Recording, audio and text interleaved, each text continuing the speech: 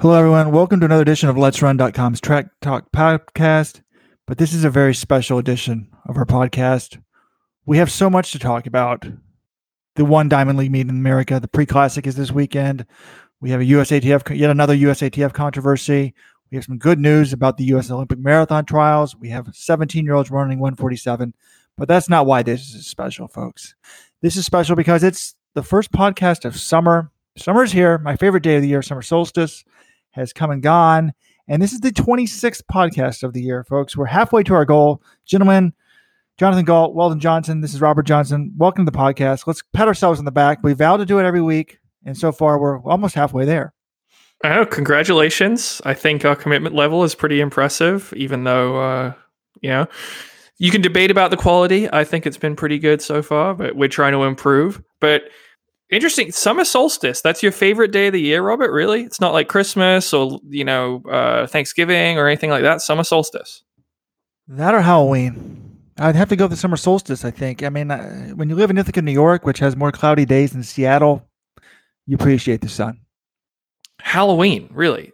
I feel like Halloween stops being people's favorite day of the year, like after college. Is it really that fun as an adult? Well, that's true, but I suffer from age identity crisis, much like I think in 15, 20 years, we're going to have that as recognized, legitimate thing that we'll have 25, 35-year-olds going back to high school to compete. He caught himself there. He was going to say something controversial. Yeah, guys, and I do want to pat ourselves on the back. They said it couldn't be done. I issued a challenge. I said podcast once a week, and we've done it. It took to the summer solstice for me to feel like it's summer in New York. I mean, technically, yeah, summer just starts then, but it wasn't until this week. It's warm. People are playing dominoes out in the streets. I don't know if I should get involved in these games. It looks like you make a little money doing this. I used to be a pretty good poker player back in the day. But we should get some feedback from people. All right, we're having a new challenge for second half of the year.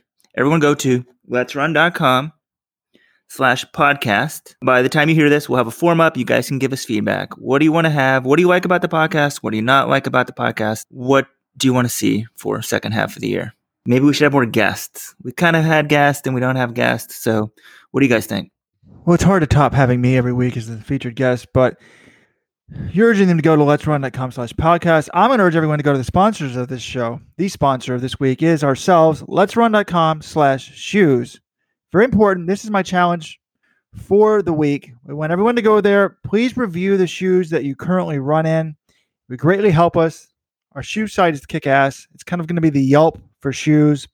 So you can find out what other elite runners are you running in, what's the cheapest, where you can find a certain brand of shoe the cheapest, where you can find a great marathon shoe, whatever you're looking for, we have it. Letsrun.com/shoes. Please go there and do a shoe review for us. Now that we got the sponsors plugs out of there, let's talk a little bit about what happened last week before moving ahead, spending most of the show probably on the pre-classic. But we got some administrative news we need to get out there first. And let's start with the good news. It hasn't been reported yet, really, unless you're a Twitter aficionado. We're halfway there on the U.S. Olympic Marathon trials, folks. It looks like the women's Olympic Marathon trials will have the gold label status, and therefore anyone finishing top three will be able to go to the Olympics. So we're not going to have to worry about like Shailene Flanagan coming back from injury, getting third place in 2:30 on a hot, hilly course, and not going to the Olympics, folks. So the IAAF is going to let, apparently, the Olympic trials, whether in Japan or the U.S., be rated on the quality of the field, and there will be more than 7 women in the top 200 in the world on the women's side, and that's what the labels you need. That's the criteria you need to be an IAAF gold race. So they're letting you be ranked like that. Normally, the IAAF actually ranks the races based on the previous year's field, so obviously that wouldn't apply because there was no Olympic marathon trials. So kudos to the IAAF for getting us halfway there. We'll see what happens on the men's side because the men will not have 7 runners in the top 200. We actually only have 1 U.S. man in the top 200 in the marathon. That's Galen Rupp, and only 3 in the top 300. Jared Ward and Scott Fowler were like 205 and 210 last time I checked. So pretty good news. I know we're huge fans of the U.S. Olympic Marathon trials. Since we're sending 3 anyways, it should just be the top 3 across the line. So we're halfway there. Yeah, the goal, we always said gold label status, but that's really not what we wanted. We wanted to just make sure that top 3 make the team. And the men's, you're not going to have 7 men in the top 200 just by the trials. But talking to people who are close to the situation, USATF is still sort of working back channels, trying to get this approved, because you can't just make an exception saying USA can do whatever it wants. It's a part of an international organization. But I think the powers that be at the IAAF, they want to have races that matter. That's the whole point of the world ranking system. So somehow have a system that lets the U.S. marathon trials select its top 3 for the team. So people I talked to seem confident that this would happen. But, until it's done, nothing's set in stone. But I think it is a step in the right direction. At least shows that somebody is listening to, some of the criticism or how things could be improved out there. And we just need the ball to kind of keep being pushed over the finish line. Yeah, it's a small victory, and I would also give credit to USATF for doing what they said they would and lobbying IAAF to sort of make some changes on this issue. I know we criticized them a fair amount, and there will be more criticism coming for a separate issue in a few minutes, but they've done a good job here. I think they're continuing to fight for what's best for the athletes. It's up to them. They ultimately control how the team is picked, especially with the world rankings. So if this appeal to the IAAF fails, it's their responsibility to pick the team correctly. But I think what they've done so far, I commend them for at least appealing to the IAAF. Yeah, and if we did go to the rankings, I mean, probably the 400th ranked man would get in, so it probably wouldn't be an issue if they give the men's race more points. Probably any performance would get you in the top 400. But one thing, I understand why international organization doesn't want to sort of think that they're giving Mighty America a special waiver. But the argument that I would make is both Japan and the U.S. pick these races on very difficult courses. I mean, Japan is going to be a really hot race well before these rules came out. So they changed the rules in the middle of the qualifying window and after these races were picked. So if we knew that you had to run a certain time, a much faster time a long time ago, you would have never picked these trials races. So this is a special circumstance. Like the rules were changed after the fact. That would be my argument. But enough praise for USATF, John. Let's get back to what we're used to doing and criticizing the organization. And you published yesterday. I helped edit it slightly, but good work as you. As someone said on the message board, what is Let's Run? It's really just 2 trolls and then 1 journalist. So I guess the trolls are me and Weldon and John, journalism.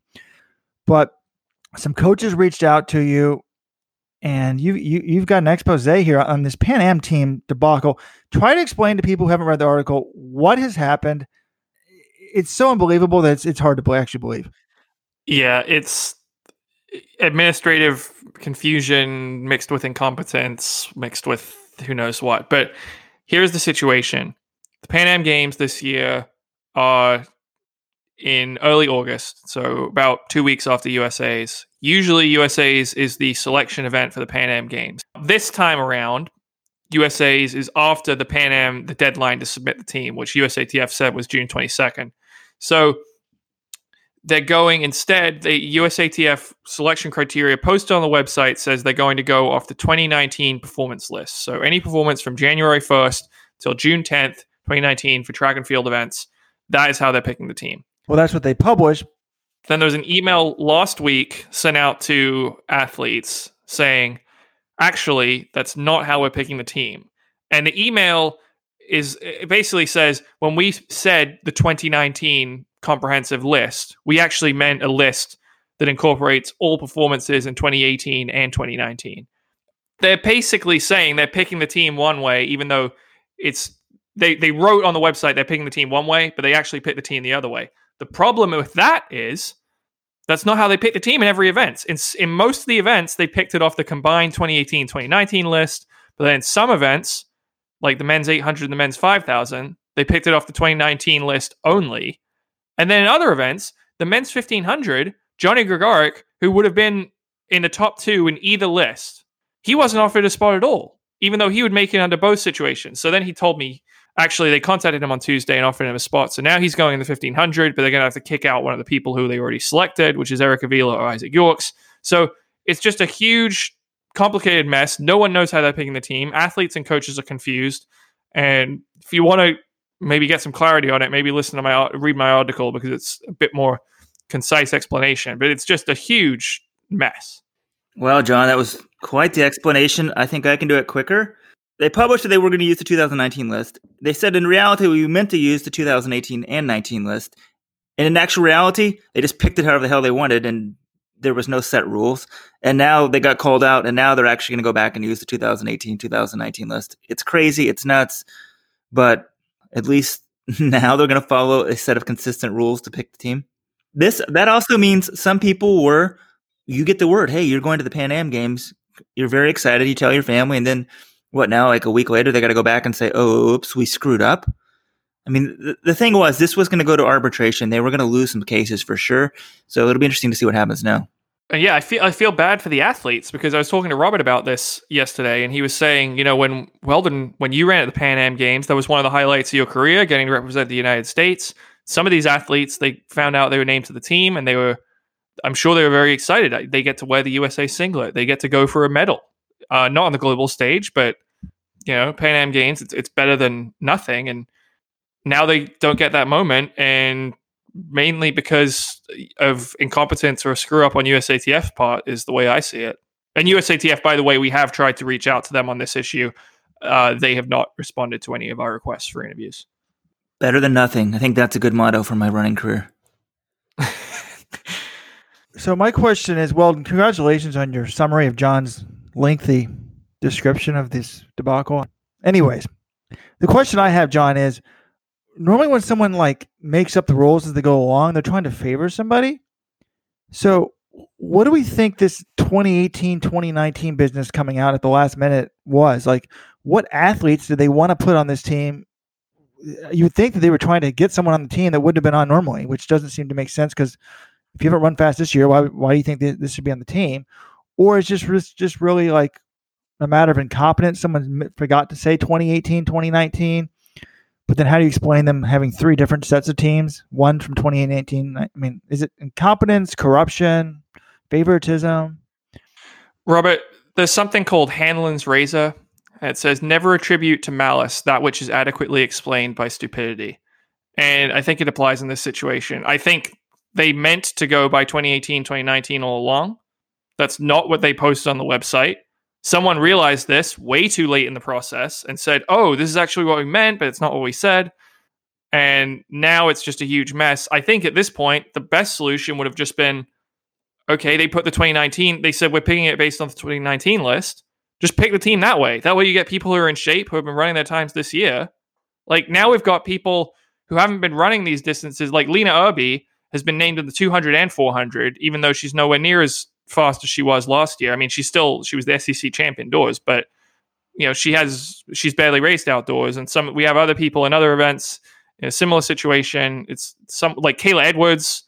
She's run 1-800 all year, and it was an indoor race in January or February, and suddenly she's named in the 800 because of what she ran last year. It's kind of ridiculous to me. And what some people may not realize is the reason why all these athletes want to be on this team, because it really helps your Olympic ranking. So this can help you get into the Olympic Games by doing well at the Commonwealth Games. So, Pan Am Games. Excuse me, Pan Am Games. And it's just, I don't know. But then how does Johnny Gregorek not on the team when he would have been on the top of both lists? So I really try, Weldon, John wrote the article and I was editing it. Weldon saw the headlines. Can you try to tone it down? We're always negative. I'm like, Weldon, we have to be negative here. I mean, this is really incompetence. And there's a thread on this in Let's Run. Someone's like, we really just need to clean house and just start anew at USATF. Literally fire everybody and then post the jobs for new. And that sounds crazy, but I honestly think a clean slate, there's so many people ingrained in their positions and the way things have always been done. There's no creative thinking. There's incompetence. And we had this 4 years ago. This is going to end up in court. If I was on the 2019 list and I'm not on this team, I'm irate. And why would you want to do 2018, 2019 list anyways? If you haven't run a time by June 26th, I'm sorry, you're not in tip-top shape. Well, the deadline was June 10th, according to the original thing. So, but I agree. You have time to run the time if you're planning on running at this meet. Although, speaking of people who haven't run, and it's June 26th, we're going to have a number of stars making their season debuts this weekend. And this weekend, folks, is a big weekend. Weldon and I will be slogging away at the computers, working hard yet again with a little fanfare behind a dark lit room, probably working on the weekends. But John will be taking an all expenses paid trip out to lovely California to enjoy the biggest single day track and field meet in America, the Prefontaine Classic. John, how does it feel to be working for a company that gives you such amazing perks? It's great. Honestly, no, it's awesome. I kind of was dropping some hints over the last few weeks. It would be nice to go to the pre-classic, and you guys decided to send me, which I'm appreciative of. It's a great meet. I've been 3 of the last 5 years. This will be my 4th pre-classic. So you get to run, you bump into people, you run into people in bars, you sort of get to hear the word on the street, but then you also get to see a heck of a track meet. And it really is, like, if you look at these distance fields, they're terrific. Sprint fields, very strong as well. I actually don't know how fast the sprint straightaway is at Stanford. I know they ran Pac-12s there a few years, but I have no idea how fast it is. But I'm really excited to see Michael Norman, Christian Coleman, Shawnee Miller-Weibo. I mean, these fields are terrific, as always. And so, yeah, great. I'm very much looking forward to being out there and maybe drinking a beer or two on Let's Run's dime once the meet's over. John, are you going to know where to go? This is the first pre-classic. I assume most people know this. Not at Hayward Field. They're renovating the new Hayward Field, or building the new Hayward Field. So this one's at Stanford. John, have you ever been to the Stanford track? I have, actually. It was summer of 2007, or maybe summer of 2008, when I was looking at colleges. I wasn't fast enough to run at Stanford, but I was looking around the campus anyway. And so I did visit their track, but I've never been to a meet there. So this will be my first time. Wow. It's one of my favorite tracks for my better than nothing career. John, do you know which bars to go to? That's actually no. I need suggestions from people. Do we have an equivalent to the Wild Duck or Tracktown Pizza in Palo Alto? Where should I be going? I remember, I think it was last year, I went to Tracktown Pizza and I saw Sifan Hassan and Yomif Kajelcha and Pete Julian from the Nike Oregon Project, and they were ordering pizza the night before the meet. They weren't running at the meet that year, but they were getting some pizza. I thought that was interesting. So let me know what the hot spots are, readers. Either hit me up on Twitter or send an email to Jonathan Gold at Let's Run and let me know where the best spots in Palo Alto are. Kind of worried about the cost of this. I imagine a pitcher of beer in Palo Alto could be like $100 with all the .com billionaires over there. But John, we don't have a preview up yet on the website. I haven't even looked at the fields. Which race are you most excited for, or what do you want to talk about? Looks like maybe you want to talk about what mid-D distance event is an American most likely to win. I think that's the question I use to sort of frame this meet. So, Rob, I'm not going to go through every single field right now immediately, but I think it's fair to assume in most cases the best runners in the world will be in that event. Like women's steeple, Beatrice Chepkoech, Nora Gerudo are both there. Men's 2 mile, we've got Salman Barega is entered. Women's 800, we haven't had the field announced there yet, but Caster Semenya is running it. Women's 3K, Genzebe Dibaba, Helen Obiri. Women's 1500, Laura Muir. We have Shelby Houlihan. Then men's mile, we have Chariot and Man Ngoya both running that, and Jakob Ingebrigtsen. So I said I wouldn't go through every field in detail. I went through there in modest detail, but we've also got pretty much all the top Americans are running these races as well. And my question was, which American is most likely to win a Diamond League distance event? Or it doesn't have to be the Diamond League official, but which one's most likely to win? So here are your options. Women's steeple, we have Emma Coburn, Courtney Frericks, Colleen Quigley, and also Ali Ostrander and Mel Lawrence.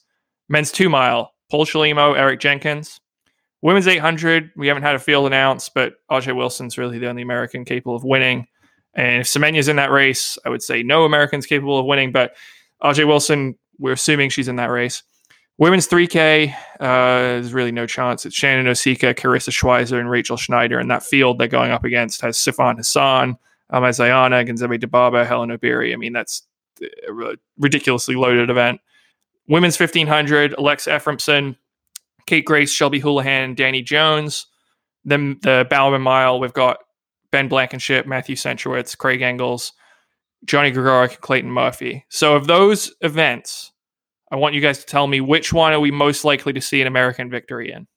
I mean, this is like going to be a boring discussion. There's only one that we even have a chance. Women's 15? Women's 15? No. Women's steeple. What do you mean women's 15? Shelby Houlihan won the 1500 this meet last year. This is like a dumb question. Okay, men's 2 mile, no chance. Women's 800, no chance. Women's 3K. Wait, Chelimo just has no chance. You're just totally writing him off. Correct. He hasn't been running great so far this year. I mean, who's in there? Are the studs in there like Barrega and the 12:43 guys? No chance. Yes, Salomon Barrega's in there.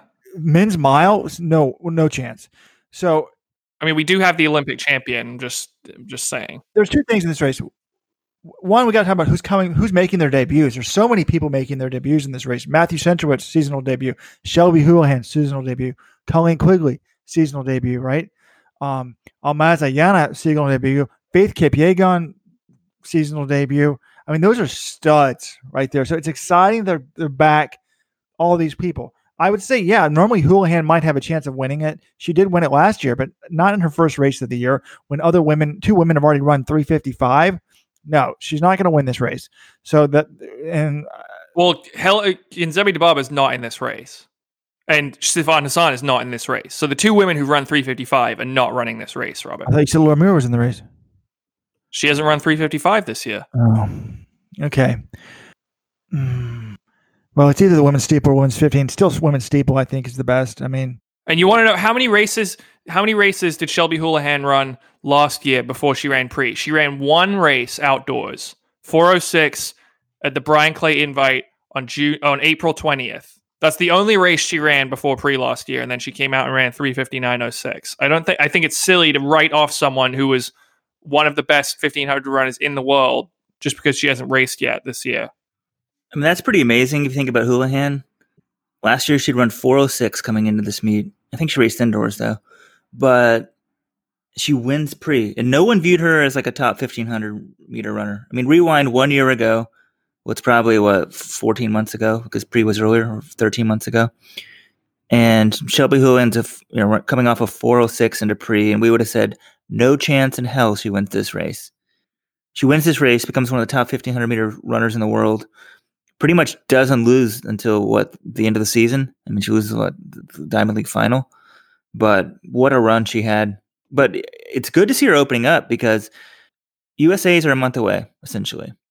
And if you haven't run a month before USAs, it's time to get a little bit worried. So she's opening up. Centro's opening up. Of the really big names, I think that leaves one American who we haven't seen this year. Anyone? Evan Jager. Exactly. I mean, we sort of mentioned this a few weeks ago when Craig Vargin posted on the message board. I texted Evan Jager last week, asked him what his status was. He said he has a foot injury. He might be giving some more details in a little bit, but plans as of now is planning on running at USAs, but he's been dealing with a foot injury. There's a chance, folks, that John Galt may have him on as a guest of next week's podcast, or at least an interview with him if we don't get him on the podcast. So stay tuned. Let's cross your fingers there. But I want to say one thing, though, Weldon. You said Shelby Houlihan, no one would have given her a prayer to win the pre-classic last year. I think that's unfair. She finished 4th in the world at World Indoors in the 1500 and 5th in the 3000. And Sifan Hassan wasn't one of the women who beat her in the 1500, wasn't running at pre. Nzebe Dibaba, who also beat her in the 1500, wasn't running at pre. Laura Muir was just finishing up a big, graduating from veterinarian school. So she had done a lot of studying. Like, to say that Houlihan was a complete nobody this time last year isn't entirely true. I don't think she was favored to win, but when I saw her win, I wasn't that surprised given how well she had run indoors. Well, John always has to let the facts get in the way of a good hot take by Weldon. But the pre-classic women's field last year was a little bit down, as John said. I actually went back as John was talking and looked up our preview from what we wrote, and we did even mention her. We said don't forget the Americans, led by. Well, we said don't forget Shelby Houlihan. We actually picked Simpson for the win, so we only listed 4 women as potential winners last year in our poll. Jenny Simpson, Dawit Syme, Laura Shelby Houlihan, and other. So that was the that was your options to vote in our pre-classic poll last year, and 12% of the people did pick Shelby Houlihan. So she was our third choice last year. But Robert, you said you think the steeples are best chance to win, obviously, because you said that was the only chance for an American to win that race. So you feel confident based on what you've seen so far that, well, I guess I'm wondering, are you just saying that's the only place we have a chance to win, or are you predicting an American win for Emma Coburn here and Courtney Frerichs, who's running her season opener? No, I'm not predicting an American win. I'm the racist. I'm the racist against the white people. I never pick American wins. I'm always underestimating our medal totals, and definitely not going to pick. I mean, maybe I should pick the 1500 because I feel like in general, Americans have a better chance in the 1500 than the steeple. I guess Shelby's a beast. So if Hassan's not in there, man, neither of the 355. I mean, I don't know. I mean, if Beatrice Chepkoech forgets to run the water jump, I mean, who's significantly better than Coburn? Well, Nora Gerudo just beat Chepkoech at the Last Diamond League in Oslo. She ran 9:03, Chepkoech 9:04, Hyven Kiang 9:07, Emma Coburn 9:08. My thought process is that we know that Coburn can run 9 flat, and right around there, and not many women in the world can do that. Really, only one woman is significantly better than that. So Coburn thought, she ran 9:05 last time out or something like that, 9:06.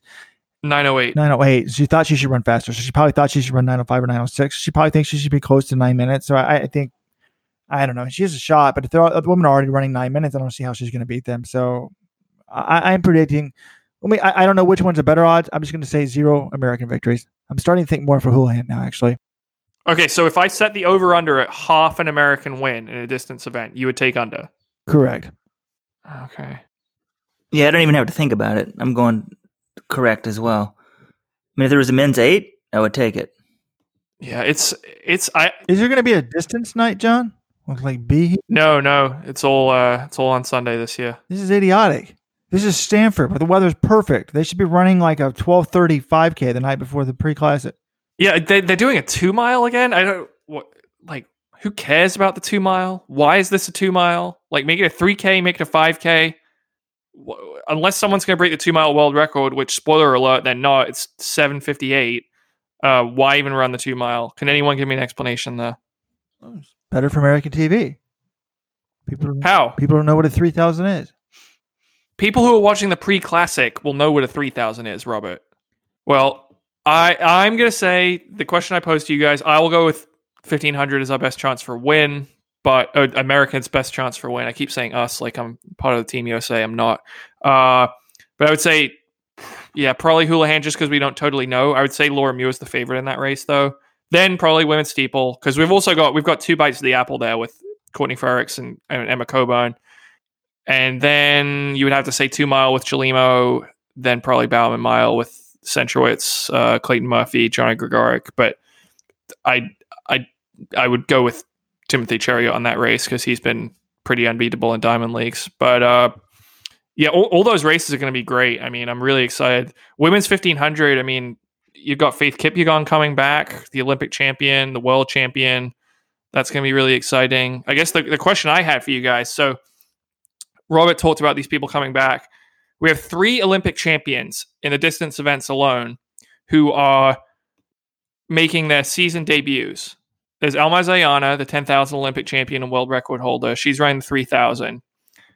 We have Faith Kipyegon, as we mentioned, the world champion in the 1,500 and the Olympic champion in the 1,500, and she's running the 1,500 at pre. And we have Matthew Centrowitz, his first race for Bowerman Track Club since leaving NOP. It's like, Durant joining the Warriors. Out of those 3, which one is most likely to win? Which one's most likely to DNF? And which one's most likely to also ran? This is sort of a variant on Fuck, Marry, Kill. So what do you guys say? Well, first of all, John, I'm interested in the Warriors analogy. Are you saying like the existing Warriors because they're not the champs? Because, I don't know, I think a lot of people would rank the NOP higher than the Bowerman. Yeah, I think I was saying more maybe a decision. It's not a great analogy. It's like sort of he's joining a rival group, and the Warriors, and he joined the Warriors right after the Thunder had lost the Warriors in the playoffs. So maybe I was saying it should have been like maybe Johnny Damon joining the Yankees or something like that would have been more appropriate. And that's an old ton story. Like, he won Olympic gold under Salazar. Like, why did he leave? Was he pissed that that Clayton Murphy joined the team and basically Salazar's trying to coach his replacement? I mean, that would be a fascinating article. I think the most likely to DNF is obviously Ayana. I don't generally see people DNF miles, John. So, I guess sorry, I should have said DNF or DNS, like just who doesn't start at all because they're still injured. I think the DNS would be Centro. I mean, Bowerman people never race. If Ayana and Kipyegon are going to get on a plane to go over there, I mean, I imagine those arrangements have already been made. But I'm really excited to see all three of them. I mean, Ayana was so good before she went out with her injury. Kipyegon as well. So, I mean, the Olympic champion. I mean, I think Centrowitz has really no chance of winning that race. But I'm fascinated to see how he looks. So, I mean, I'm really excited to see all three of them. But in terms of the win, I guess I would say I think Kipyegon has the best chance of winning a race. The question I really have about pre-classic, since I'm obsessed with the hype that we give to teenage phenoms, particularly on the women's side, folks, will Alexa Frampson PR? It bothers me. John used to get on me. Like the first time Mary Cain didn't PR, I remember said, John, remember this, John? I was like, Mary Cain did not PR this year. He's like, oh, yeah, but she focused on the 3,000. It's not a big deal. I said, no. She won World Juniors, and you're saying, oh, she didn't PR. She's in trouble. She got second at USA's behind Jamie Simpson. She won World Juniors. I don't think it was time to panic in 2014, Robert. Jonathan, has she ever beaten her 2013 PR, or was I proven correct? You were proven correct. I think you just jumped the gun. You can be right about something, but for the wrong reasons, Robert. John, I am one of the world's top coaches, particularly females, even though people know me for coaching at my Cornell distance. Whoa. The bullshit director in your room is just blaring right now, 5 alarm. John, so, sorry. Maybe start that sentence again. How am I qualified to talk on this? I said, well, I coached a woman. The first person I ever coached was a woman to the USAT Nationals in the women's steeplechase. She was a pioneer of the event. So I've been following it for a long time. But no. How'd she finish, Robert? Not well. That's a good question. Let's go back and look up the results. I don't know what year that was. We don't need to do that. So, Frampson ran 403.39 in 2015. And unlike Mary Cain, she hasn't just bottomed out. I mean, she hasn't been horrific. She's run 406 in 2016, 404 in 2017, 407 in 2018, and 404 again. So last year, she came within 0.67 of her PR. And this year, she's already run... Oh, that's this year. Excuse me. She's run 4.406, which is within 0.67 of her PR. Can she do it? I think so. She's actually run 404 twice this year. She ran 404 twice within the span of 4 days in China. She ran 404.53 in the Shanghai Diamond League on May 18th, and then 3 days later, she ran 404.06 in Nanjing. This one, she's not going to have to travel halfway around the world. It's a nice local meet for her. You know, it's a pretty easy trip down from Portland to Stanford. I think she PRs because I think the race will be fast enough. So Alexa Efremson, and remember, she would just be, if she had gone to college, she would just be graduating right now. She is the same age as Danny Jones. She may actually be younger. Alexa Efremson was born 20th February 1997. Danny Jones, who was running this race for Colorado, was born on 21st of August 1996. So it seems weird to say that, but Alexa Efremson's actually younger than Danny Jones. Now, Weldon, I just want to go back. Do you have an opinion on the Ayana Kipyegon Centrowitz thing in terms of win DNS or also ran? Well, John, I'm glad you brought that back. One, I think this is a really big run, first of all, for Faith Kipyegon. Coming back from childbirth is always an interesting proposition. See how that goes. She's still got a ways to go to Worlds, but she was the dominant force at 1500. So it'll be interesting to see, does she put up a credible performance this weekend?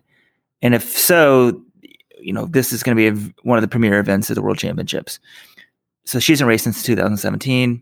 Ayana hasn't raced since 2017 either. I feel like coming back from an injury, though, is usually a little more standard. Maybe that's just because I'm a guy and I can't relate to giving birth. So, and then Centro, changing groups, what have you.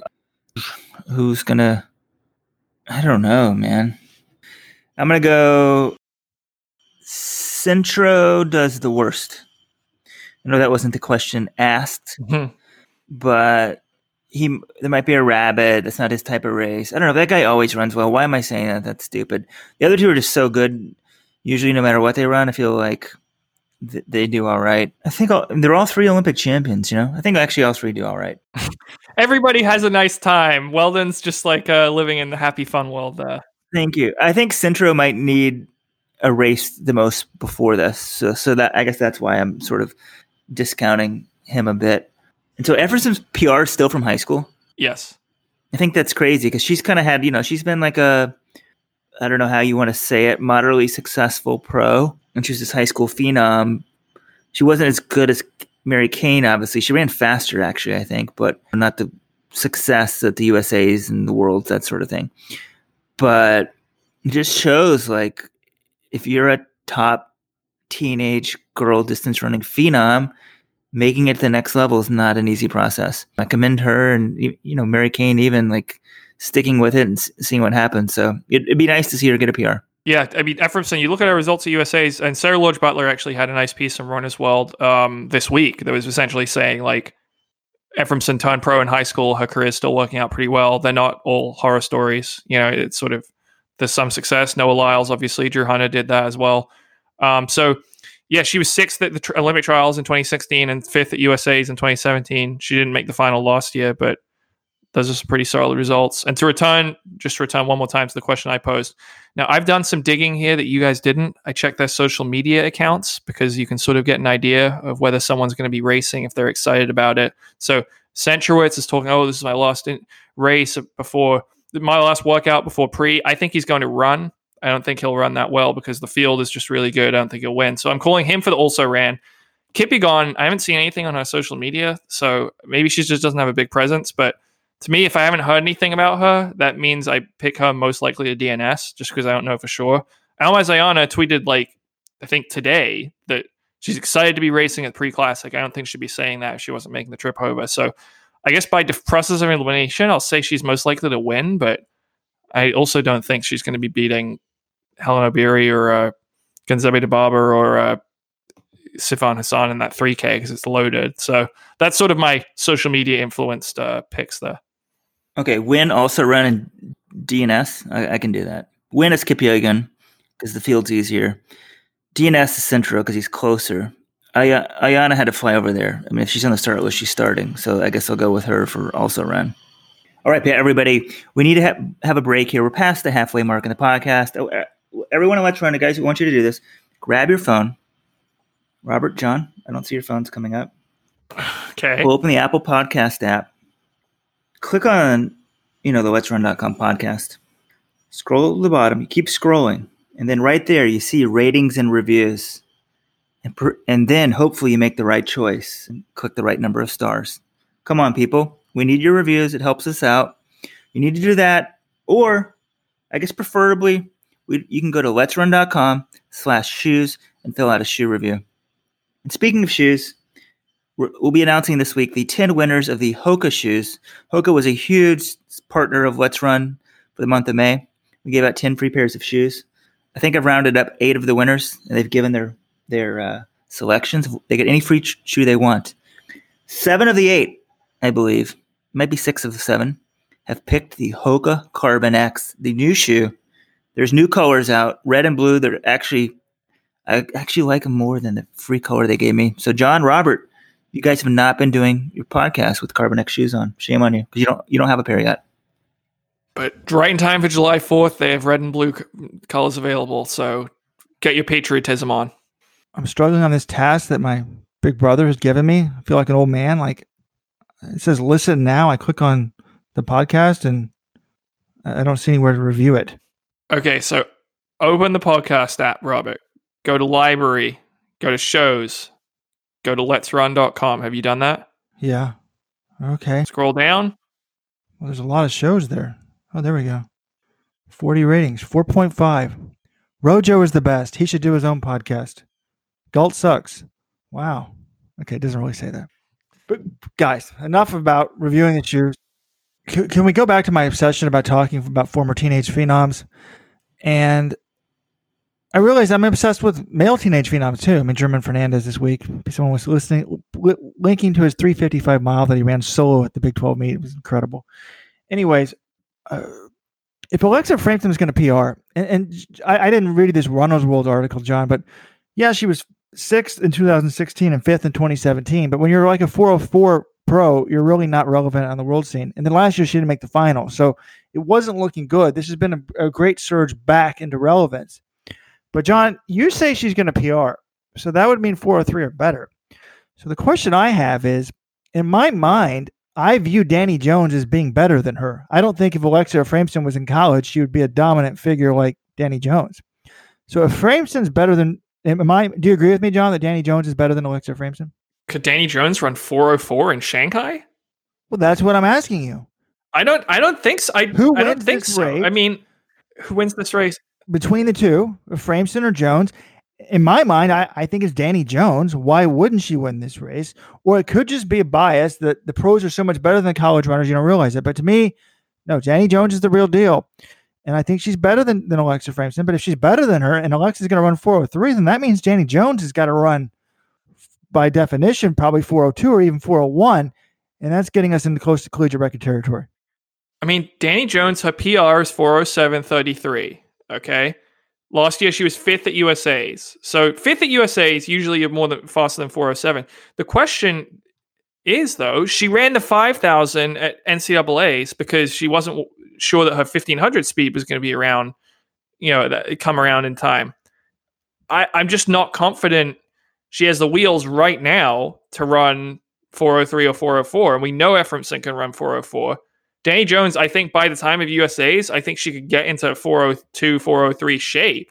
But getting in that kind of fitness and actually, that's a month from now. I don't know if you just hop her into the pre-classic right now, she's going to run 402, 403. And like you said, that would be the second fastest time ever. Only Jenny Simpson has ever run faster in college, 3:59 at pre. 10 years ago, happy 10-year anniversary to your amazing run at pre Jenny Simpson. So, yeah, I'm going to take Ephraimson over Jones in this race. I know that we think of Jones as this unstoppable winning machine because she cleans up in college, but Ephraimson's been rating. If Ephraimson ran her high school PR of 403, would be the second fastest time ever by a collegian. Good perspective. I'm still picking Jenny Jones to beat her. I mean, she won the USA. Yes, she ran the 5. She didn't think her 1,500 speed was there, but running the 5,000 is good base work. That was like a month ago. She smoked everybody in the 5,000 at NCAAs. I think she's going to do it here. And when we were breaking down the races earlier in the year, I mean, the 1,500 is a non-Diamond League 1,500. So maybe it's making me think that maybe Houlihan has a better chance of winning that than Coburn in the steeple. Okay, I agree with Robert's sentiment that we think of Danny Jones as like kind of like the better runner. But the facts say Ephraimson's got a better 3K PR, better 1,500 meter PR. I mean, Danny Jones, obviously, is a cross tight on stuff. She's probably better at longer distances. So it's interesting. One question I wonder is, do you think it's easier for someone like Danny Jones, just she's gone through the NCAA ranks, learned to compete well, done well there. Now she enters the world as a pro. So she sets her sights higher, and it's sort of, is it easier for her to go from where she's at to make a jump and becoming a sub-4 runner? Whereas you're Ephraimson, you've been sort of thrown into the pros for 4 years, just getting your clock cleaned and running 404 and 405 and thinking I'm terrible. I don't know. Is it just harder, do you think, to make the jump? Do you think like having the levels, high school, college, pro, I mean, there's huge jumps at every level, but do you think someone who sort of conquers them, it makes them easier to go to that next level? Or am I just making this up? No, I see it. I agree with you, Weldon, because I think you need to make that leap from high school star to pro star. It's such a huge gap. You need to just have exceptional otherworldly talent. You need to be someone like Noah Lyles, who, I mean, when he was in high school, he was already one of the best in the world. He got 4th at the Olympic trials in the 200. And so he maybe stepped in and, then he was fine. But yeah, for someone like Ephraimson, I mean, she's not running at the front of these races when she was starting out as a pro, whereas Danny Jones, she gets to develop, she gets to learn to win. I think that's huge, really. I mean, because she's someone who could be contending for medals one day, and you learn strategies, how to win races, you get experience, you get a lot of this. Obviously, Alexa's getting experience as well, but it's sort of, I think you're getting a greater variety of experience in college, just different race styles and running from the front, running from the back, learning to win this way, learning to win that way. Yeah, jumping up to college and then jumping up to pros, that gap is just smaller from college to pros. And if you're already a really good collegian, you can maybe just get a bump from racing against professionals. Whereas if you're Ephraimson, you're not really going to get a bump when you're 22 years old because you've been racing pros for years already. So I think you make a good point, Weldon. Yeah, interesting conversation, Weldon. And you do see a lot of women make some huge jumps, in the 1500 from college to pros. Remember some of those Florida State runners, John, from England? She ended up winning a medal. Her name is Hannah England. Thank you. Hannah England, thank you. From England. That jump is vast, and it's kind of the jump that most interestingly, that actually we've talked about this before, I think maybe not on the podcast, but on the website, that the average Kenyan that goes pro, like basically they have to be like world class or there's nowhere for them to run. It's a very hard jump for them. And I think why some of the Kenyan Americans do so well is these aren't necessarily the best Kenyans at 16, 17 in Kenya, but they come over here and they have intermediate goals. And then actually when they become a U.S. citizen, it's even easier for them because instead of thinking, I've got to run 12:55 to be relevant, they think if I can run 13:05, I might make a team. Then they run 13:05 and then they go from there. So, it's a good question. One other thing about this women's 1500 that I'm excited about, I am going to predict, going out on a limb, folks. I love our Canadian listeners. I am predicting Canadian national record. It has been 24 years. Is 1985 24 years ago, John, or 34 years ago? Help me out. 34 years ago. Oh my God. He's right. This man has a degree from Princeton University. Former mathematics instructor. 5 in the BC calculus exam in high school. I'm not going to brag about my PSAT score in the math. I did that in another podcast and was mocked for it. But Lynn Williams, back in Brussels, 1985. Folks, it is early in the morning here. That's why my brain's not working well. 4 flat. 10:30 for the record. Well, I was up late. Okay, I was up late watching baseball highlights. Not really. Anyways, Lynn Williams ran a 4 flat .27. Gabrielle Debus Stafford, who now trains with Laura Moose Group, she's run 4 flat 46 this year. She's actually run close twice. She ran 4:01.28 as well. So I feel like she's poised to break it. Canada could have its first sub 4 ever, which would be exciting. They also had their first sub 2:10 marathon this year, all in the same year. Very exciting. Well, yeah, that was last year by Cam Levins, but last 12 months. Melissa Bishop, remember her? She also gave birth last year, 800 star. She was 4th at the 2016 Olympics, 2nd at the 2015 Worlds. She is running the 1500 at this race, in this meet. She doesn't normally run the 1500. Her PR is 4:09.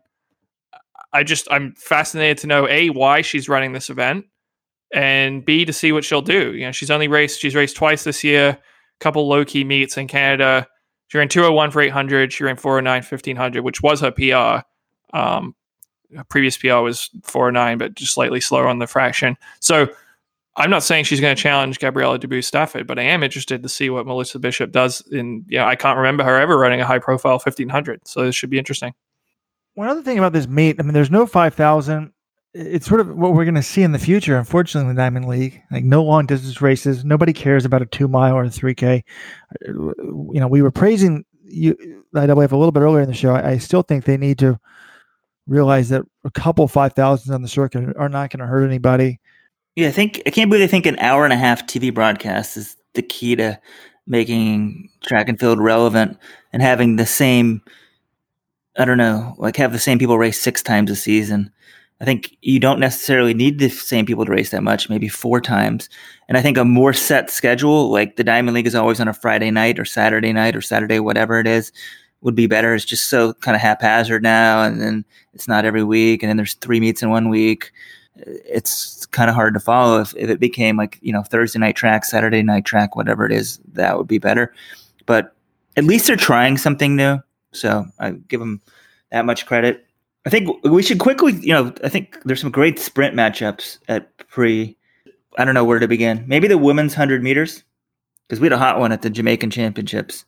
Yeah, that's going to be fun because what we've got here, Shelly-Ann Fraser-Pryce, 5-time global champion. Definitely, in some people's minds, she's the GOAT of the women's 100. She's running this race after just coming off a 10:73, getting beat out by a few thousandths by Elaine Thompson at the Jamaican champs. And she is facing, in this race, Sha'Carri Richardson, the 19-year-old American NCAA champion from LSU. She just turned pro. This is a pro debut. She ran 10:75, collegiate record at NCAAs.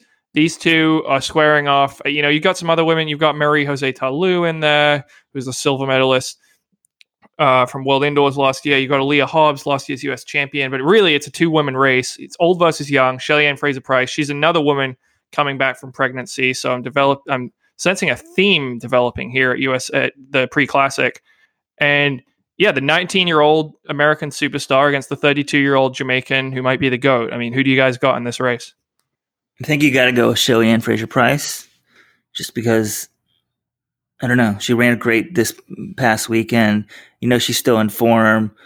A 19-year-old freshman, I don't know what she's going to be doing 3 weeks later after turning pro. So I'm going with the Olympic champion. That's my exact reasoning. We just don't know.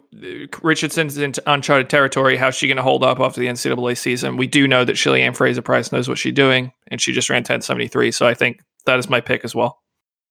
How about, speaking of Olympic 100-meter champions, do you have something to say, Robert, or what? It will be interesting to me to see how fast they run. I mean, Shelly-Ann Fraser-Pryce has only run 10:75 7 times in her life, and that's, if she runs it again this weekend, it'll be 8 tying her all time with Marion Jones. So to expect her to run that fast for the second time in 2 weeks, it doesn't seem wise. So Sha'Carri Richardson too. I mean, the times may not be what we want, particularly as John said, we don't know how fast this track is for sprinting. But I also would like to interrupt here with some bad news about the meet.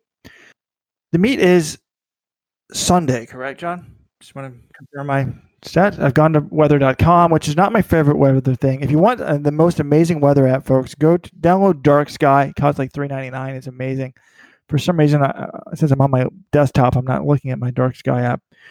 But the Sunday weather forecast, 10 to 20 mile per hour winds in Palo Alto on Sunday. That's pretty significant. Well, we could see some super times in the spring. Well, I guess it would be good if, assuming they. That's Stanford. Has it ever windy in Stanford? I guess I'm always used to seeing meets there at night where the wind dies down. We're never there in the day. I've never been to a drag meet in the day. What time's the meet? The final event ends at like 3 p.m. Pacific time. Okay, I'm on Dark Sky. Unfortunately, Dark Sky, which I trust more than weather.com, well, it has wind speed and then wind miles per hour. At 7 mile an hour winds, wind gust of up to 12, with the wind picking up. So by 4 p.m., it's supposed to be 14 mile an hour gust. By 6 p.m., 15 mile an hour gust. So the wind could be an issue. Okay, well, that meet's over at 3. So whatever, it's relevant, whatever. I know, I'm just saying the wind will be picking up throughout the afternoon. Okay.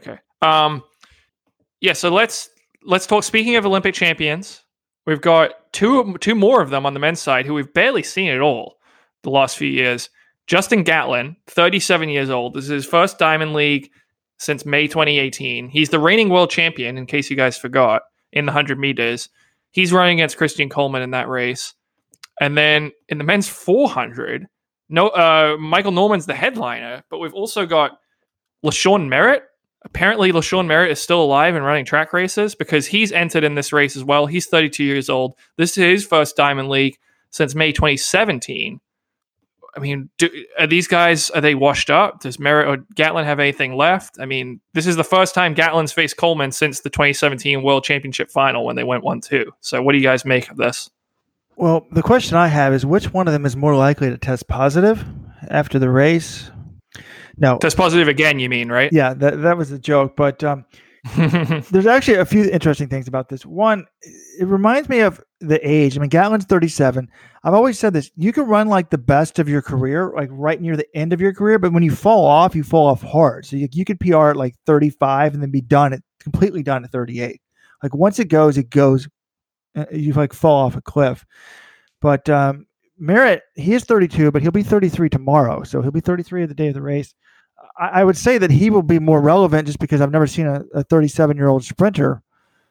You know, think about it. If Usain Bolt comes back and competes till he's 37, like what Olympics would that take us through? Would that get us through 2028? Well, I think he's 32 now. Yeah, he's 32 now. Oh, so wow. By the time of the 2020 Olympics, he would be roughly 34 because he always turns, his birthday's in August. So he would be 33 turning 34. So 2024, he would be 37 turning 38. Yeah, I said 28. I want him as a 42-year-old in Tokyo. Do you want him doing the Merlene Oddie, just competing for didn't she start competing for Slovakia or something like that? No, by then they'll legalize drugs and he'll be winning again. Sorry, Molinari was competing for Slovenia from 2002 to 2012. She was 52 competing for Slovenia at some meets. That's absolutely absurd. It would be full circle. He made his stage on the Asian Games, and then he could end his career at the Asian Games. I'm not going to be so quick to write off Gatlin. I mean, I don't think he's going to win Worlds again this year because the 100's just gotten really good. Coleman's better than he was, and we've got other guys in there as well. But he won Worlds at age 35. The guy knows how to peak. I'll give him that. He knows how to get in shape for USAs and runs well. Like, I don't know. I'm interested to see what he does, but I think Coleman has to be the heavy favorite in this race. Yeah. As a 45-year-old, I want to take back what I said, saying that I thought Merritt would just be better because he's younger. I mean, has Merritt even raced this year? I mean, Gatlin's been running pretty well. 10:01, 10 flat in 2 different races. Like, that's legit. He's going to go sub 10. So I have a lot of confidence in him. He was the world champion. I mean, Sean Merritt hasn't been really relevant. I mean, when's the last? Well, I guess he got a silver in 2015. Well, no, 2017, he made the U.S. team in the 400. He finished, he won the pre-classic actually in 2017. So just 2 years ago, he made the team in the 400 and made the semifinals at USA's. So he had the bye. He didn't make the semifinals at USA's. He didn't run USA's in the 400 because he had the bye as a Diamond League champion from the year before. He made the semifinals at Worlds. He didn't break 45 flat at Worlds. And then last year, he didn't really run very much. And then this year, he's run 200. He ran 20:51 in Montverde, Florida on June 8th. So I think in terms of who's going to have a more successful run at the pre-classic, it's probably going to be Justin Gatlin. But Gatlin didn't break 10 last year. I mean, he's run 10 flat this year. So, I mean, the question is, can he become a sub? To win Worlds, you got to be a 9.8 guy, 9.7 guy. I just don't think he's going to get there. But this year, I mean, he's a veteran. So there's no bonus points for running fast in June. So it'd be fine if he sort of rounds into form by July and gets ready for Worlds, which are late September. I mean, he doesn't even need to round into form for USA's because he's got the bye to Worlds, so he can just focus on getting ready for World Championships, which is a nice advantage for him. Yeah, so I'm going to give him more of the benefit of the doubt there. But I mean, the 400, it's really more about Michael Norman. What can he do? I mean, he crushed my guy, Noah Lyles, who I never wanted to lose a 200 meter. As the self-proclaimed leader of the Noah Lyles fan club, it was a very tough loss. The fan club's recuperating, but we got to tip our hat to Michael Norman. And I mean, the guy is just unbelievable. Maybe we should have a sprinter on the podcast as a guest. That's what we should do, guys. That's the goal for second half of the season. I should say for next week, but maybe Noah Lyles or Michael Norman on the podcast. But I mean, these guys, that's the only knock on Pre is I feel like sometimes, well, there's no 200 this year, but you don't have Noah Lyles, who's, well, I was going to say he's the biggest name in U.S. sprinting right now, but he got beat by Michael Norman and you got Christian Coleman. But, those 3 guys between them are pretty amazing and very bright future for U.S. sprinting. Yeah, I mean, Lyles ran Pre last year, so I think there's no 200 on the schedule, but you get Michael Norman, you get Coleman, that's good. Women's 200 is actually pretty good. Elaine Thompson stepping up to run that. Salwa Eid Nasser from Bahrain, who's been running great in the 400 this year. She's stepping down to run that. Daphne Skippers, who's the reigning world champion. Tori Bowie's in there. Dina Asher-Smith is in there. That's going to be a fun race as well. And then men's 110 hurdles, I mean, you have Daniel Roberts, the NCAA runner-up. He's not listed in the start list anymore, so he must have withdrawn. He was supposed to be running, but he's not in there anymore, so forget I said that. But you've got the men's 400 hurdles, Rai Benjamin. That unfortunately, you got another scratch in there because Abdurrahman Samba was supposed to run. He's not entered anymore, so it's sort of just most likely will be Benjamin for the win. See how fast he goes, but he's a fast young star that I think people are going to be interested in seeing race. So, I mean, pretty much every track race at Pre, you're going to get some very good names, and it's just interesting. How fast is that track for sprinting? How cooperative will the winds be? That's sort of what we're trying to figure out. Yeah, it's going to be a great meet. I mean, look at them, even the men's 100. It's basically a preview of USA's. You got Cameron Burrell, Christian Coleman, Justin Gatlin, Craven Gillespie, Michael Rogers. Good stuff. So, should we talk about message boards threads of the week or deleted threads of the week or what we most enjoyed about last week? Enough about Pri, I think.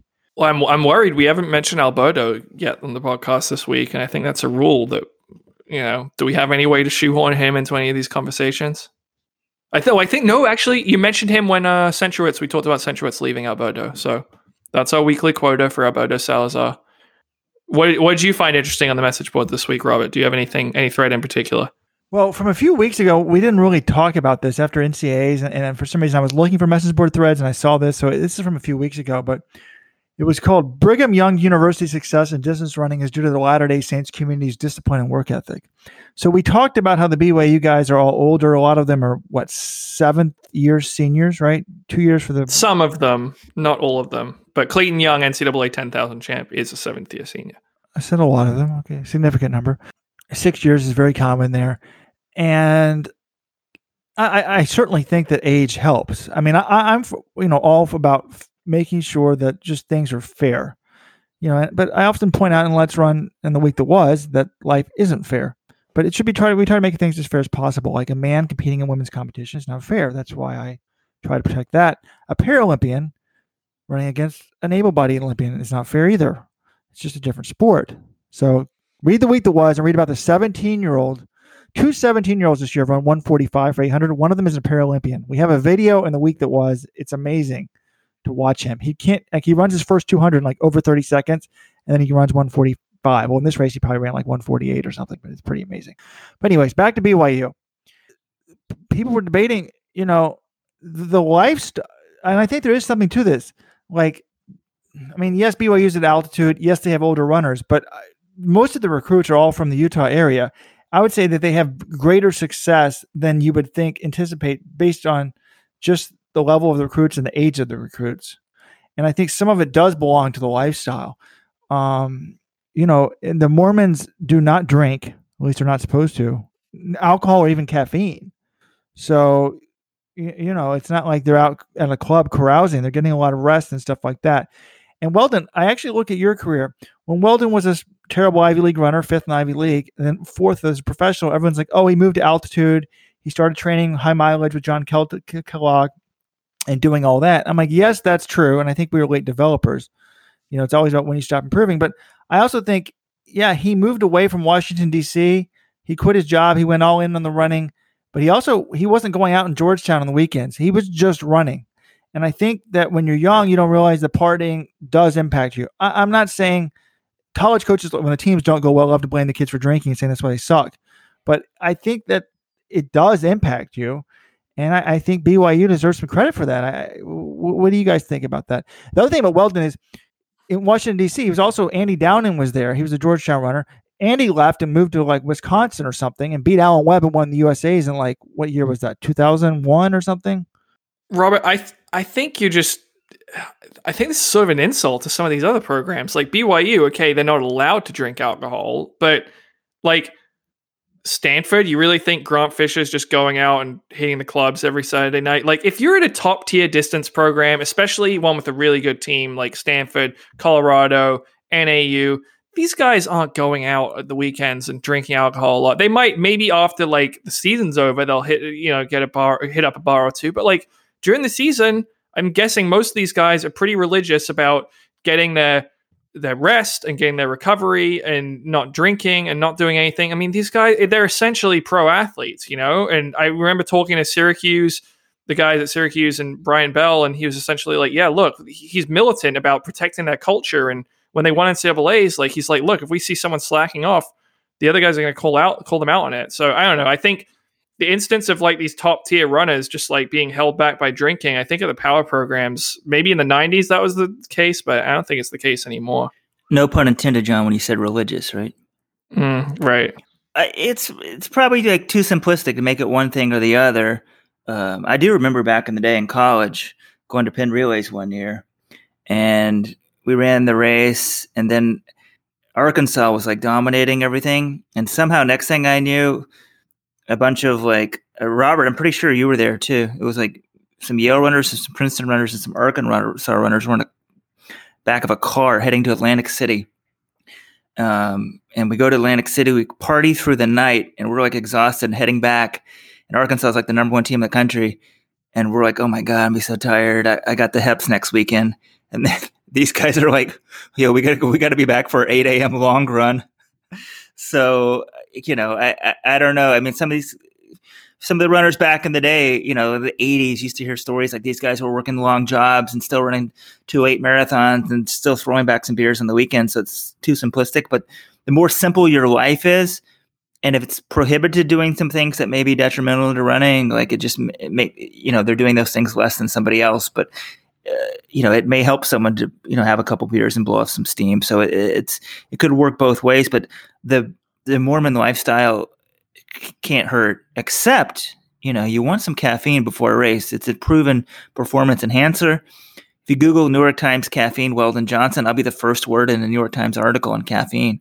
So imagine if you gave one of those guys who's never had caffeine in his life, like a little espresso right before a 10K. I mean, we might have some new American record holders. Wow. Also, I wanted to share one story on this topic. Last year at the pre-classic, I asked Matthew Centrowitz what was his favorite memory of a race he had at Haywood Field, because they were knocking it down. And he told me it was the 2011 USA meet when he won his first US title. And it was a surprise because he upset Bernard Lagat. And he said after that race, he went out in Eugene with some of his friends. And they were, partying, having a good time. And then he's like, that was the first time I ever went out in college. And you don't really, Centrowitz, I was kind of surprised. I was like, really? And he's like, he's just, to get that good. All right, there are some guys who can get away with it. I'm sure Centro could have been very good if he decided to, party it up in college, but he was dedicated. I don't think Galen Rupp, I doubt Galen Rupp was going out and, when he was dominating the NCAA's Oregon, I doubt he was going out every weekend either. I mean, most of these guys, I think when you get to that level, they're going to be pretty serious about it. Maybe once a big meet's over, but that story stuck with me. I think a lot of kids, college kids, that they don't know any moderation. It's like all or nothing. Like some college kid can go out and go to a party and have a beer or two and totally go for a long run the next day. But I think a lot of college kids haven't learned how to drink responsibly. And, maybe it's changing as more word gets out. Oh, and the funny detail I forgot from that story was at the end of the night, Centro said he asked the other guys he went out with, he's like, is going out always that fun? Because they'd had like just a wild night because he was the US champ and they were all celebrating him. And they were like, no, it's not usually always that fun. And he was like, good, because if it was always that fun, I would have felt like I really missed out in college. So, I'm sure he's had a few things to celebrate since then as well. So whatever happened to the Centro? We're going to have a Centro Senior Book Club. Robert, you were going to lead that thing. There was the book written on Centro Senior. I haven't read it. You guys said it was a great book.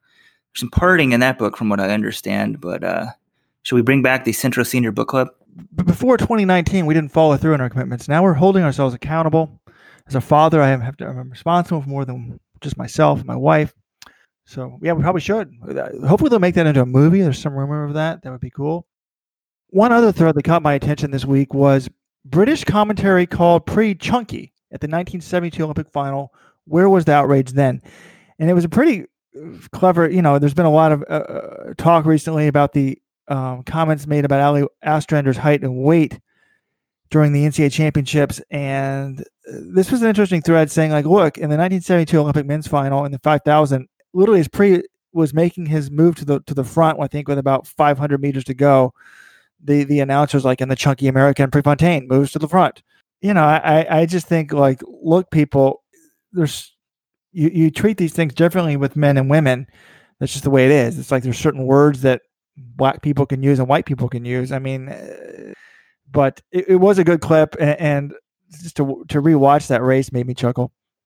And along those lines, folks, I actually got in touch with Mike J. He was the stadium announcer. He is a really good stadium announcer, and I found out what he actually said about Ali Ostrander's weight. So Ali Ostrander, when she made her move to the lead, I think she made a big move with 2 laps to go. And Mike J said, and the 5'3", 110-pound, 202-time defending champion has moved to the front. And Mike told me that his intention was that he would come across as like she's small but mighty. And apparently Ostrander and a number of women in the race, all heard this and were upset by it. And I think it just shows you that the weight issue and maintaining a proper weight is very hard for a lot of women runners, particularly. So they're sort of, the men runners might not even realize that, this was said, but the women definitely did. The interesting thing to me was, Allie made a point that he got her weight wrong. So her actual listed weight on Wikipedia is 5'1", 100 pounds. So he made her bigger than she really was. I don't know if that has anything to do with it, but just getting the facts out there. I feel like moving forward, men are going to learn to be more sensitive about this, which is good. I think that I'm glad the pitchforks haven't come out for Mike because he does such a good job. I've actually got the pre-audio. Here it is. The chunky American driving for home. Viren following. And Ian Stewart not covering Gammoudi. Gammoudi goes. So there it was, the 1972 Olympic final. Chunky American. I'd like to know. I'd love to know from in the post-race interview if someone asked Pre what his thoughts would be on being called chunky. I'm sure he would have had a funny quote about it. He'd probably be more upset by being called fourth place than being called chunky. But different times.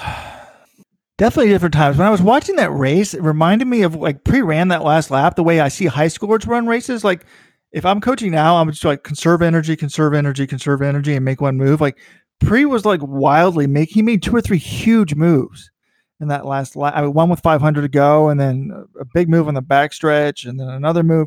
And then he realized they were coming from him for third. He was way up in third, and he just kept dugging to the line. So I think in the last 45, 50 years, people have learned to sort of run a much more boring race, basically. All right, guys. I have an email of the week. We also have the thread of the week, somewhat related to this, college athletes, runners. Morgan McDonald has gone pro. That is the most popular thread of the week. Kind of interesting. That, John, and also, John, tell me if you know anything about this. My old coach said Roger Bannister did not run sub-4 first. He said a few weeks earlier someone did it at the Dartmouth track. John, did you ever heard this before? I've never heard this story. It sounds like bullshit to me. It's like, was his name Quentin Cassidy? Did he show up and run it in the workout in the middle of the night after doing 60 by 400 a few weeks earlier? Like, I'm sorry, I just don't see that happening. And then the fourth thread, people are still obsessed with this Frank Meza guy, who allegedly ran a 2:53 marathon at age 70 at the LA Marathon. I think it's pretty clear for most people who've looked into it, they think he cheated. But I'm just amazed at how popular those threads are. But the email of the week is related to last week on the podcast. We had a discussion. Who would you rather be, Josh Kerr, Grant Fisher, or Drew Hunter? And the email of the week is from Tim Jones. He wins a free pair of Hoka shoes. He chose the Carbon X.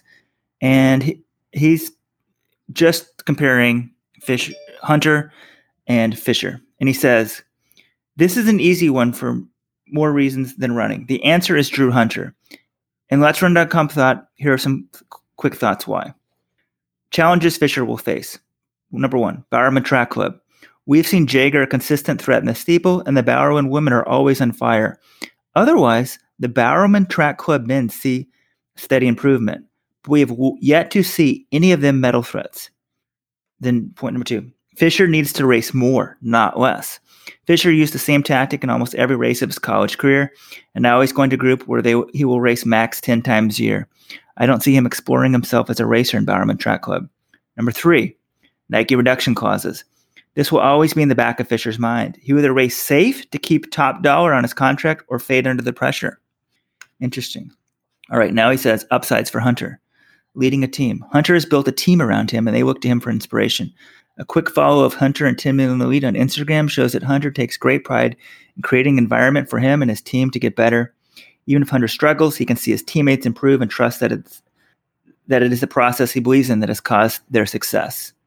Then next point, entrepreneur. The Tinman Elite Group has started a clothing line for Adidas. For Hunter, this means that he knows that he is adding value to an apparel company because he is selling apparel. I suspect that takes a little pressure off Hunter performance-wise. Hunter has created a new path to running fast and chasing his dreams. I believe the excitement he's created with Tinman Elite will carry him to more success. So, thoughts on that, guys?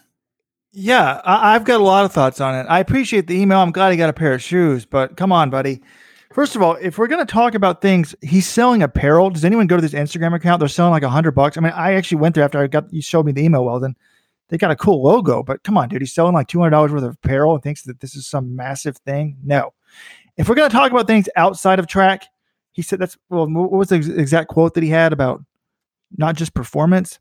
Well, if I'm choosing between the two, honestly, I would pick to be Grant Fisher because he has a Stanford degree. And in 15 years, you're going to want to have that Stanford degree. So, but if we're talking about just running, which runner would you rather be? I thought that there was a bit of a cheap shot about the discounting of Jerry Schumacher's work with the Bowerman Track Club. Matt Tegenkamp wasn't a world's medalist contender. Didn't he get fourth, John? Yeah, by like less than half a second. He barely missed out on a medal. Ryan Hill medaled at World Indoors. Tom Schwartz, I have a lot of respect for him. What has he ever done with professionals? Like, Chris Zielinski had a chance. Look at all the women he's done. Like, you can't just discount the women's success. He coached an American woman to win the New York City Marathon. Courtney Frerich's got silver at the World Championships. Like Emily Infeld, Jerry Schumacher is one of the most decorated American coaches of all time. The idea that you would say, this is how it was listed: challenges Fisher will face, and Bowerman Track Club was listed as one of the challenges. Again, I appreciate the email, Tim, but like, the idea that Bowerman is a challenge that Grant Fisher has to overcome to medal at Worlds is ludicrous. It drives me nuts. Also, like, Jerry's now viewed as this women's guru coach, whereas 5 years ago he didn't coach women. So people coach with the talent level they have. So Mo Ahmed, he was close to winning a medal, right? He was 6th at the last Worlds, but he was up there, like in that lead group. I think he was 4th at the 2016 Olympics, right? I have to double check that. He just broke the Canadian record. Correct. Ran sub 13. 4th in the 2016 Olympics. 4th in the 2016 Olympics. He's had no other medal contenders. Yeah, just because Rupp gets 2nd or 3rd, like, he is God's gift. Mohamed gets 4th, and he sucks. I mean, yeah. And then wait, Nike. So he said Nike reduction clauses. This will always be in the back of Fisher's mind. He would either race safe to keep top dollar in his contract or fade under the pressure. I've never spoken to a pro who thinks about reduction clauses during a race. They're like, oh no, I better close this lap in 53 or else I'm going to get reduced. Like, come on, man. You just get out there and race. No, I will defend this, though. Grant needs to race more often, definitely. But this guy has reminded me, and I've got a little, you guys can see, I'm going to walk around now because I'm getting old and forgetful. I have this little notebook. I'm going to write down things for the podcast as I think of them during the week. And I think we need to announce a couple of NCAA violations that have sort of been uncovered on this podcast. One happened last week. Grant Fisher signing with the Bowerman Track Club, to me, should be ruled as an NCAA violation. Conflicts of interest there are deep, folks. Grant Fisher's agent is Tom Ratcliffe. Tom Ratcliffe's son, Thomas, runs for Stanford, as does Jerry Schumacher's son runs for Stanford. So they sign Grant, and then they're going to get the son, and they're going to get Thomas. It's all convoluted. Seems NCAA, look into this. Oh, that was your grand conspiracy last week, right? They only signed Sean McGordy and Grant Fisher so they can get Thomas Ratcliffe when he turns pro, right? Wait, Schumacher's kid's on the Stanford team? I was wondering what happened to him. He was really good 2 years ago. Other NCAA violation, this is from several weeks ago. So remember the great story? We had Stephanie Bruce on as a guest of the podcast, and her dad died. She didn't have money to go to the college. She was going to drop out after her freshman year. And an article came out in the local paper, and some local benefactor saw it, and it's like, no, I want this to go to college. And he just paid her way. And I was like, as a former college coach, I was like, how was that allowed? I'm surprised NCAA didn't stop that. I mean, it could just be a big donor. They wanted to get an extra scholarship. Yeah, I mean, we all know that the boosters of the UC Santa Barbara track and field program are just notorious for their corruptness. So clearly they want to build up the UCSB team to be one of the best in the nation. So I'm kind of joking about both these, but while we're talking about the Bowerman Track Club, let's reward the people with a little gossip here at the end of the show. John will probably think it's irresponsible, but there's a lot of buzz, folks, about some shocking coaching developments. Now, what's being speculated is the UNC coaching job is open, and people are saying on the message board that a big-name West Coast person who is not currently coaching college is interested in the job, and that it will shock you if this ends up being accepted. So there's a number of interesting theories there, and they all involve the Bowerman Track Club. Well, not all of them. Well, actually, all the theories I heard do in some way involve the Bowerman Track Club. But Shailene Flanagan, who is a UNC alum, and has expressed an interest in coaching, would be a candidate. Some think that she might not be hired since she has no real formal coaching experience. But hey, I didn't have any coaching experience. I got hired at Cornell. So she could take the job. Jerry Schumacher could come back in college and they could kind of take the job together. Or maybe Pascal Dobert could take the job with Shailene together. So some combo of Jerry by himself, Pascal Dobert, or Shailene, any of those three would all be good fits there. It's kind of interesting. Or there's also some talk that Chris Miltenberg of Stanford would take the job. Oh, by the way, Jerry Schumacher, while he's not an alum of UNC, did coach there. It was his first coaching job was at UNC before. So he's familiar with the school. And there's some talk about Chris Miltenberg being interested in the job. And I don't know if that's true. People are like, why would you leave Stanford? A lot of coaches leave Stanford. It's very expensive to live there. There's a lot of pressure. So if he left there, some were speculating, well, if Miltenberg goes to North Carolina, Stanford's obviously a prime job. Would Jerry Schumacher then move down to Stanford to coach his son? So dominoes, folks. Fascinating stuff. Who knows if it's true? We'll find out soon.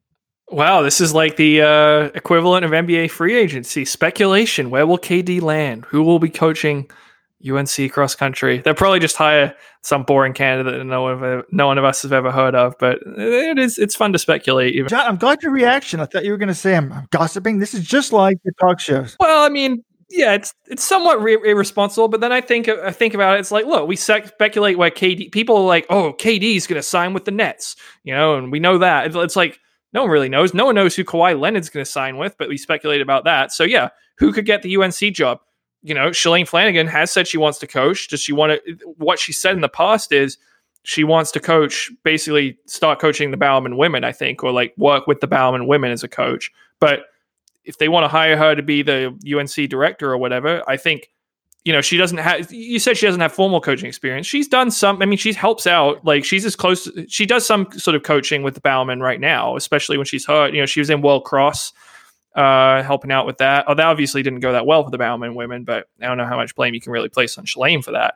But she's one of the most prominent track and field alums North Carolina has, if not the most prominent. So I think it would be an interesting hire. I think young women, would definitely be, especially right now, that would be such a recruiting advantage to have Shalane Flanagan as the face of your program. But who knows? Maybe this is just all hogwash, and they're going to stay up in Beaverton like they've been there for a while. So I don't know. We'll see where the dominoes fall.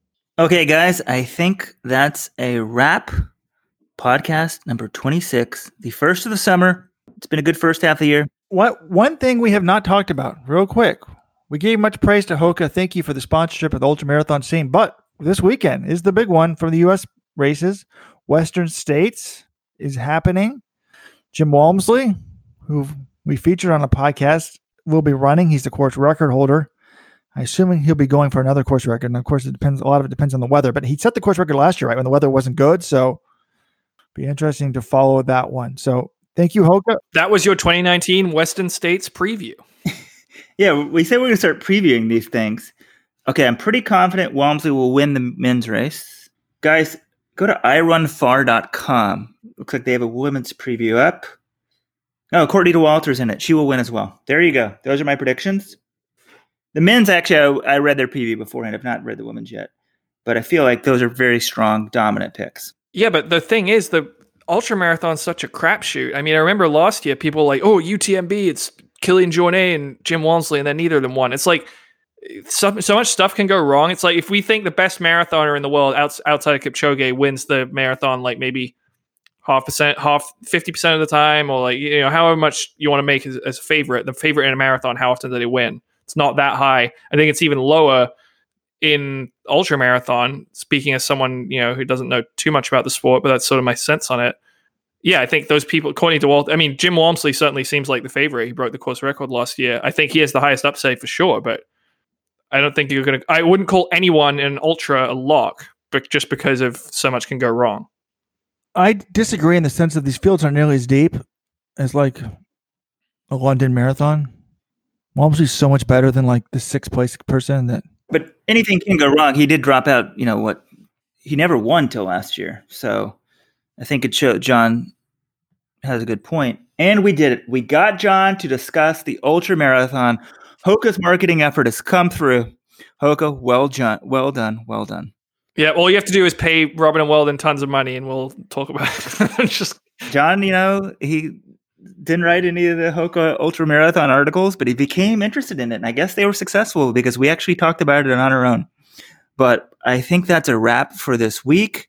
Podcast number 26 in the books, first of the summer. And we do want your feedback. So go to letsrun.com/podcast. No S, I guess. No S, everybody. Well, I don't know. We'll have a way for you to email me, maybe a form. You can give us feedback. What do you want? More guests? What do you want to have? And also, please, if you haven't reviewed your shoe or given us a rating, you can do one or the other this week. Give us a rating and a review on iTunes, or go to letsrun.com/shoes and you can review a shoe for us. We'd really appreciate that. And you can also save money. Type in your favorite shoe, find the lowest price on it, and buy it from our partners. But until next week, John, enjoy the pre-classic. Weldon Johnson signing off.